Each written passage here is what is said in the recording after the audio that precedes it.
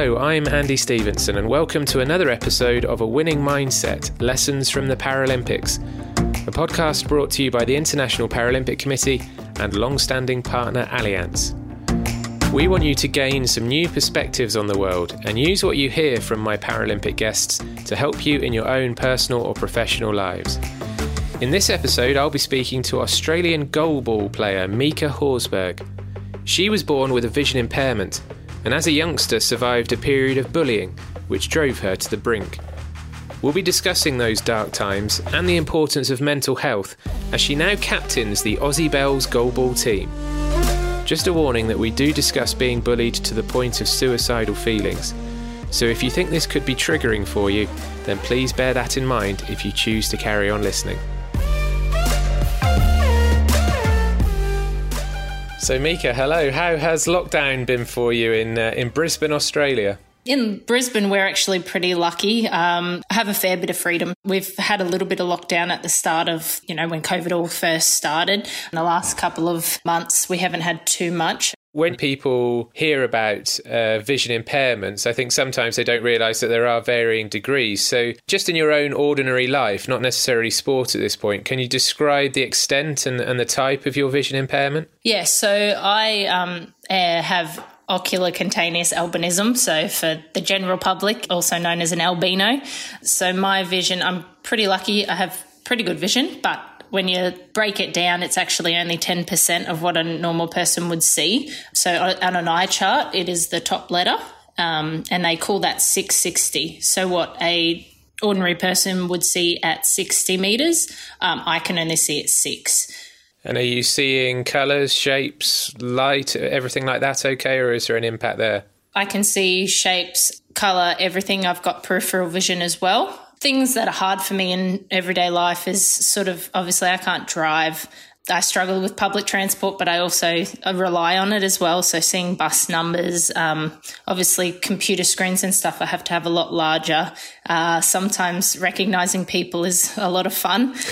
Most people think I'm just being rude, but no, I just can't see you. And the albinism, again, some people listening will know exactly what that is, others won't. So could you just explain that to us? Yeah, so there are different types of albinism. There's ocular albinism, which is just the eye condition, and then there's skin and eyes. So it just means you've got no pigment in your skin or your eyes. With the eye condition, you are very light sensitive. So going out in sunlight, it hurts and it is really hard to see. A lot of people also have nystagmus, which means your eyes move back and forth. So if you look into someone's eyes, they're just darting like from left to right. I think one of the really interesting things is that 2 of your siblings also have albinism and 2 don't, I believe. So what was that like for you all growing up, that mixture of those of you who could see perfectly and those of you who couldn't? Growing up, it wasn't too bad. It's funny how I do describe them if I'm having to talk to people who don't necessarily, they know of my brothers and sisters. I call them the brown sister or the white sister, and they seem to understand that.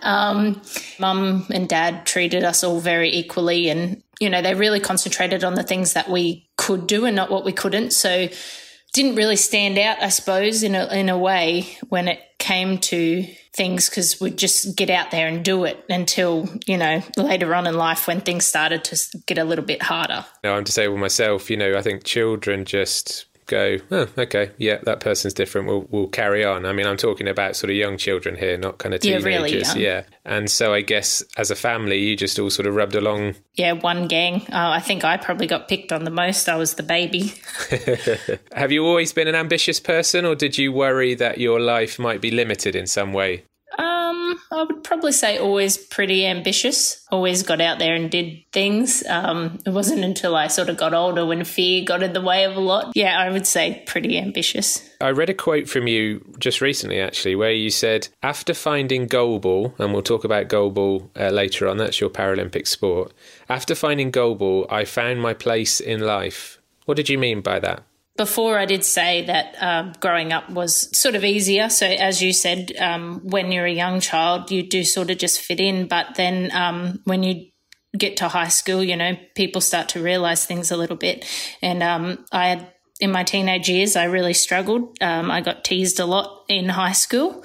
I hated life. I hated myself. I didn't know why I was the one that was different. I think a lot of people with a disability go through that at some stage, why me? And then, it wasn't until I found goalball that I really realised, I do fit in somewhere and I do have something to add to the world.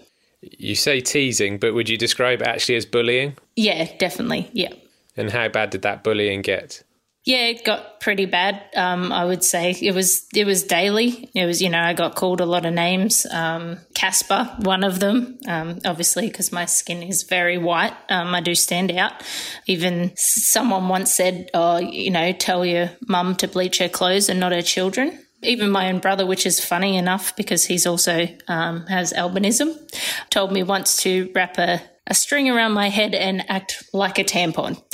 So I've had everything. It got to the point where I just hated life. And to me, there was nothing really to live for. And I did, around the age of 13, foolishly did try to take my own life.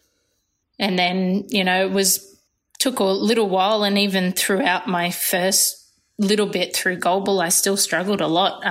But I really do think that sport saved me. Why do you think the bullies do this kind of thing?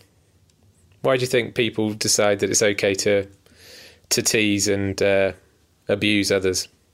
I don't know. I think they might be lacking something in their own life. They struggle with things, so it's easier to take it out on other people. They think they're funny and everyone, people will laugh at them. They'll become the cool kid. How were you dealing with it at the time? Who were you turning to and what were you doing to just try and get through every day?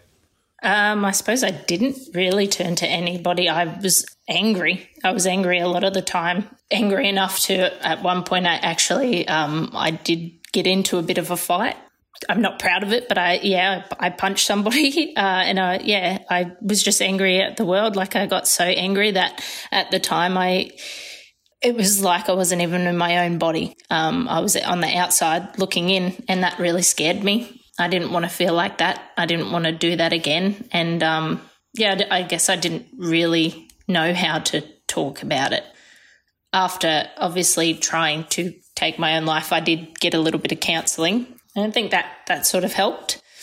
What pulled you back, if you don't mind me asking, kind of what pulled you back from the brink of that suicide attempt when you were just 13?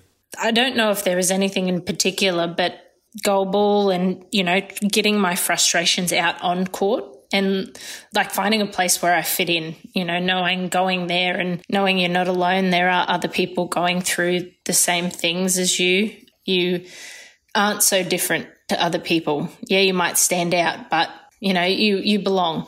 And just trying to change my mindset, I think really helped.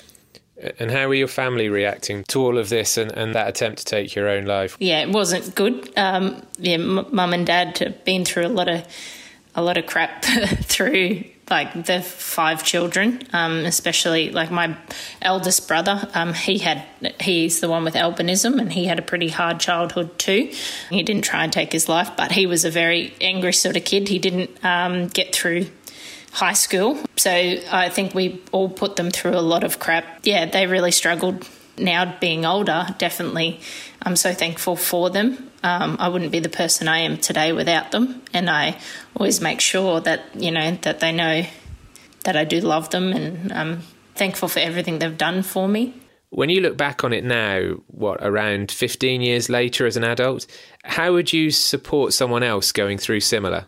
My niece, she doesn't have albinism, but, she often talks about herself and how she hates certain things about herself, like I'm tall and I hate myself and all this. And I just try to make her understand, that's you, that makes you unique, and you should love yourself because we all belong. We all have a place in the world. And, if we were all the same, it'd be so boring. So I just try and make anyone understand, or myself understand, that you should love yourself. And one of my biggest or favourite quotes is, why try so hard to fit in when you were born to stand out? And I've loved that ever since, I found that strength to really just, I suppose, love myself and know I fit in. And there is so much to love about the world. That's a fantastic quote. And actually, I mean, the Paralympics is all about and increasingly about inclusion, social inclusion, diversity. And this kind of feeds into what you're saying, isn't it? About, you know, stand out. Don't just try and fit in with everyone else. Be proud of your differences. Yeah, definitely. Do you feel, obviously now, you know, you're a Paralympian, you're captain of the Australian goalball team, which we'll talk about in a moment. You're, to a certain extent, a personality in Australia. Do you feel actually like this is your, I don't want to say revenge, but this is you sort of being able to turn around to the bullies wherever they are now and go, well, look, this is how successful I've been in my life? Yeah, definitely. I am really proud of how far I've come, and it definitely is a bit of that. And I think also to a lot of my teachers growing up, I was a terrible child and I feel sorry for them. But, you know, a lot of them I think wrote me off as well. They just saw me as a bad child and, oh, we can't deal with her or whatever. And it's so good now to, be able to say, look, you know, I was bad, but I also came out of it and look how much I have achieved. So, yeah, definitely. Would you say that goalball saved your life? Yes, 100%. I think if I didn't find it, I don't know where I would be today. I don't think I would be alive. If it wasn't me trying to commit suicide, I definitely would have gone down the wrong path, I think. So when was it that you found goalball and how did that come about? So I started playing a little bit of it at school when I was about 14. At school, we started playing a little bit of it and then started playing socially on the weekend. And then how I got into the team, I suppose, one of the girls that I actually went to school with, she was in the Australian team at the time, and the coach asked me to come along to a training camp. And for those people, again, listening who might not know goalball, can you just give us a very sort of brief, basic rundown of what the sport is and how a match is played? Yeah, so goalball is specifically for blind and vision impaired athletes. Everybody is blindfolded to make it equal. So you can have vision or you can have no vision. And having the blindfold is also a safety thing, but also makes us all play on the same playing field. You have a 1.25 kilogram ball with bells in it. And then you play on an indoor volleyball court that's 18 by 9 metres. And you have a goal at each end. And there's 3 players up each end. And you've got to roll the ball, bounce the ball, and try and get it past the opposition at the other end, who defend the ball by basically chucking themselves on the ground to stop the ball from going in the goal. It's a fantastic sport. I've seen a fair bit of it myself at Paralympic Games. And as you say, there's that interesting thing, isn't there, of the ball having the bell in, so the crowd have to be essentially silent, don't they, whilst you're playing? Yeah, sometimes it's not the best spectator sport because you can't go crazy as much as you want to. But, yeah, it is really good to watch once you understand it. I think it adds, as you say, the crowd can't go crazy, but actually I think there's something brilliant about the tension in the crowd. It's like watching, you know, snooker or, to a certain extent, golf or something, where you have to be kind of quiet at key moments and everybody's sort of focused on the court. It's quite something.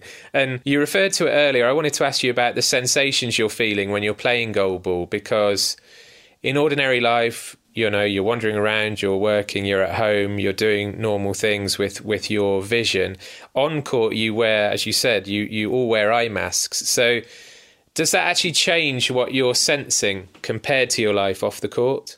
Yeah, a little bit. You can't see things, so you do have to visualise them.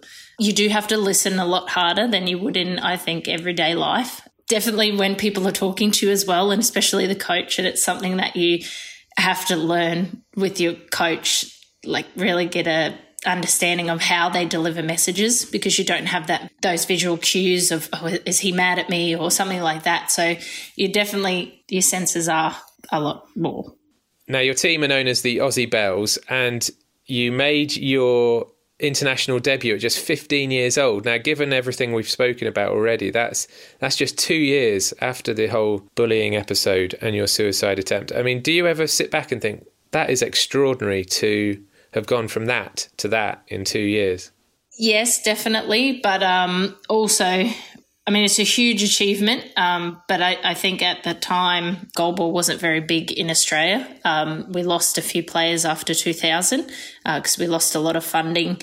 So we didn't really have a team. So I was very lucky. I probably now definitely wouldn't get on the team. So Yes, I think I worked hard, but I was also very lucky to get on the team at that point in my life. Very modest. I'm sure that's modesty talking. You might not be able to tell this really, but do people treat you differently now you're an athlete representing your country? Or do you think that there'll still be people out there poking fun at you and your teammates or trying to belittle you in some way?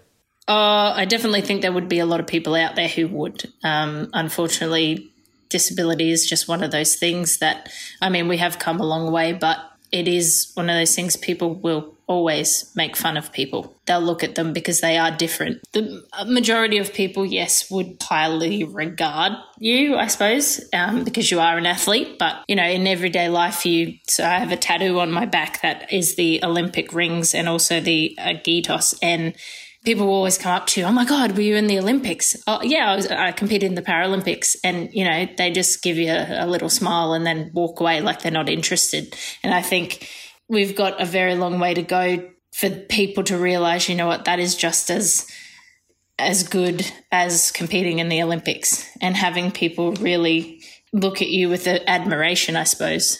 Do you think the Paralympic movement, if you want to call it that, is gradually changing people's attitudes? Because that is quite a big goal of the International Paralympic Committee.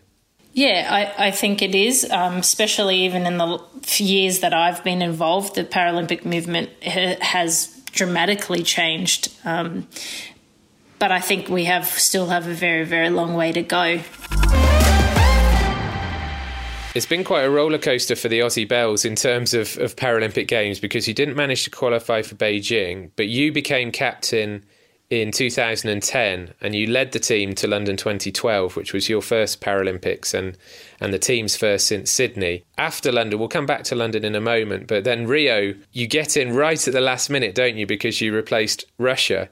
So it's been a real up and down for you in terms of the Paralympic progress. But let's focus on London a second. How special was that to be captaining that team? Oh, it was absolutely amazing. It was a dream come true.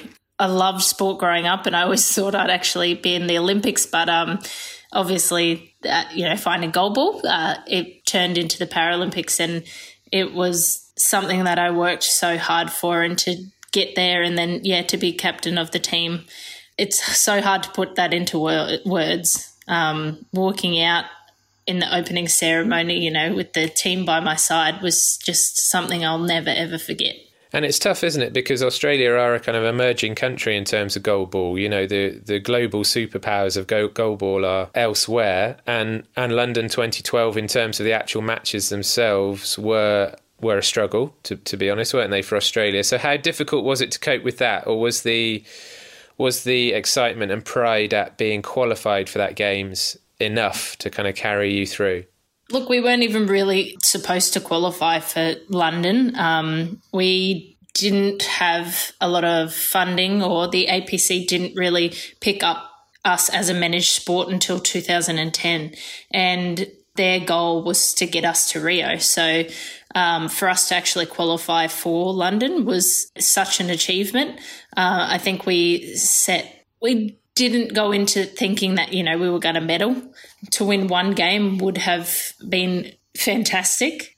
I think we did as well as we could have. Our first game was actually up against Japan, who ended up winning. Yeah, they won gold, and we only lost to them 2-0. So I think all round, it was a pretty amazing achievement for us. Absolutely. And being captain, what kind of things are you doing as skipper with that responsibility to help your teammates? I don't think I really do anything much different. I believe we all sort of have a role to play, and I try to more just lead by example, even in everyday life, in training and things like that, and just try and be a positive influence on the girls. I just need for them to know that I'm there if they need me, and especially when, say, the coaches can't be. Yeah, I try not to do too much more, if that makes sense. I think you're probably being modest there again, but in my head, I kind of think, you came into the squad yourself as a 15-year-old. So do you feel a responsibility to look after particularly the younger players, and maybe be there for them as a sort of shoulder to cry on, or be looking, are you looking out for their mental health as well? I definitely try to, but if I'm completely honest with you, I think a lot of people find me intimidating. Sometimes I think it's hard. I think some of the girls, they get a little intimidated by me, I think because I have played for so long. They know I am there, but I think sometimes they do get a little intimidated. And on court, are you intimidating on court? Are you quite a vocal captain in that respect? Because intimidating's not necessarily bad, is it? We can all think of our favourite sports, and we can all think of famous captains in various sports who are well known for, they're not exactly nice on the court, but it's not necessarily a bad thing when you're playing an elite level sport. Yeah, I wouldn't think that is a bad thing, but, some people do. That it sort of happens to me in everyday life as well. People just think I am a little bit intimidating. I think it's because I'm a little bit bigger. But I think I am a little bit intimidating on court. I try not to show a lot of emotion. And if it is emotion, it probably is more of the, let's get out there and get it done. Like the angry, not angry, but you know what I mean. That sort of emotion. Do you know where the line is? Particularly given everything we talked about, that you went through when you were younger. Presumably that's given you quite a sense of, I'm going to be tough where I need to be tough, but I'm not going to let it become anything worse than that. Oh, yeah, definitely. I definitely have my fair share of cries when I need to. And I know that you've wanted to be, you've wanted to take the Aussie Bells to a real position of strength. You've been captain, you've competed at 2 Paralympic Games. Looking ahead to Tokyo, is your determination to improve still just as strong as ever? Yes, definitely. I want it to be, because for me, Tokyo will definitely be my last Paralympics. I most likely will not go on to Paris. So knowing it is your last, you've got to give it 110%. And you always do. But yeah, I want us to do as well as we can. Ultimately getting on that podium would be amazing. But for us to just go out there and beat our positions for the last 2 Paralympics would just be amazing. But it's hard, you're playing against the top teams in the world. A lot of them are funded. A lot of them, have live-in programs, and we're playing against, I suppose, professionals in a way. So it will be hard, but definitely going to put in everything I can to see where this team can go. Now, goalball has extended into your personal life because you married fellow goalball player John Horsburgh in 2012. How did that come about? I'm sure you were sort of training in squads together and that kind of thing, was it? Yeah, so he actually lived in a different state to me. So he lived in Melbourne and I lived in Brisbane, and we saw each other once a month, I suppose, at training camps, and then we travelled obviously together to a couple of tournaments and, yeah, fell in love. Are you similar characters? Oh, in some ways, yes. In some ways, no. Definitely determined, and that's what I guess I love about John, is that we are determined to sort of get where we need to in sport. So, well, we have a little surprise for you. Take a listen to this. Meica, it has been a privilege to be a part of your journey so far, from all the ups and downs that have been brought upon you from goalball and life. It is amazing to see how you have grown as a person, and most of all, how you strive to achieve your goals that you set out, with planning day-to-day activities to make sure that these goals are achieved. I am honoured to be a part of this journey with you and wish you all the success that you are striving for. Oh, that's cute. Thanks. And he's not sat there in the same room with you to saying that. just to clarify. Do you feel there's a special kind of quality to you as a couple, not just because you're both goalball players, but actually because you're both vision impaired? Do you feel like you sort of take on the world together a little bit? Yeah, yes and no. It has a lot of challenges, both being vision impaired, not being able to drive. It is harder to get places, and especially, things that you love doing, like you can't do it as easy, so you can't just go and have camping trips and things like that. But yeah, definitely, life is easier also having a partner that understands the challenges you face in life. I did hear a rumour, by the way, I forgot to ask earlier, but I heard a rumour that you prepare for goalball matches by listening to loud music and being, quotes, silly before games. Is that true? Yes, I definitely have done that, a lot of that in the past, yes. So what does that involve? What's being silly before a game? Doing anything to get my mind off the game. I don't really like to think about what's about to happen. I know that probably sounds a little bit weird, but our team has this, I suppose it's not really a ritual, but before our games we'll play some drama games. So one of the girls in the team's actually a drama teacher, and they do games and things in school. So she likes to bring out new ones every now and again, and we'll play those. And they are a little bit silly. And it's funny because the Japan team actually heard us doing one day, and now whenever they see us, they're always yelling out, "Ha!" which is one of the games that we play. That's brilliant. So that's just a way of sort of taking your mind off things, avoiding any pre-match nerves. And what's your go-to music track in the changing room before a match? Oh, well, it used to be the Final Countdown because it actually was played a lot in 2010 at our World Championships in Sheffield. Well, that's kind of gone off the playlist. It got a bit boring. A lot of the music I like is probably a bit of Jimmy Barnes. You probably don't know who he is, but yeah, just some easy listening music, but more pump up, if that makes sense. Absolutely. But not Screamo. I don't like Screamo. What's Screamo? I'm going to make myself sound very old here. What's Screamo? I don't know what it's technically called, but when people just sit there and go, "Ah, yeah." So a little bit more reserved than that. Yeah. And just to finish, I mean, we obviously talked about some heavy stuff at the beginning. What would you say to the bullies now if you could go back? Nothing you say was going to get in my way. And what about if somebody is listening to this who, they might be young, they might not be young, they might be going through some sort of period of bullying or harassment in some way. What would you say to them from your own experience? Your life might be hard now, but you will get through it. You will rise above it. And life is definitely worth living. You just need to find the strength to carry on and find your place in the world. And whatever that may be, just go out there and shine. Well, Meica, thank you so much for being so candid and honest about everything, but particularly those tough years you had. We definitely wish you luck in Tokyo. When are you allowed to sort of train again properly with the rest of your team?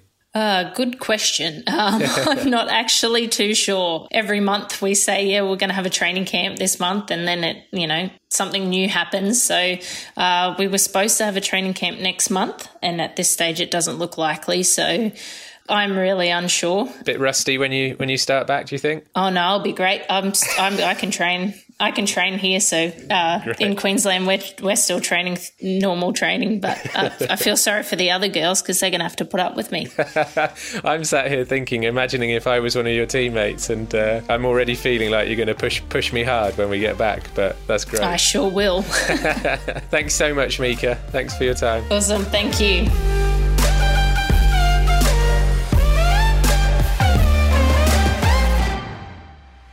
Well, powerful words there throughout from Australian goalball player Meica Horsburgh. If you or someone you know has been affected by anything you've heard in the last half hour or so, then advice can be found at paralympic.org/mental health. These podcasts have been created by the International Paralympic Committee and Allianz because we believe the stories of these unique athletes can help you in your own life and give you a new perspective. We certainly hope that's the case today. Meica illustrated the power of sport in finding a place to belong and to help heal some of the wounds of being bullied. And for me, what came across most strongly was how Meica changed her mindset from trying to fit in to allowing herself to stand out and shine. Thank you again to her for being so candid. Next week, my guest will be French wheelchair basketball player Grace Wembalua. As a child, she survived an arson attack on her home, but it was a fire which killed her mother and brother. And Grace herself suffered extensive burns and had to have both legs amputated.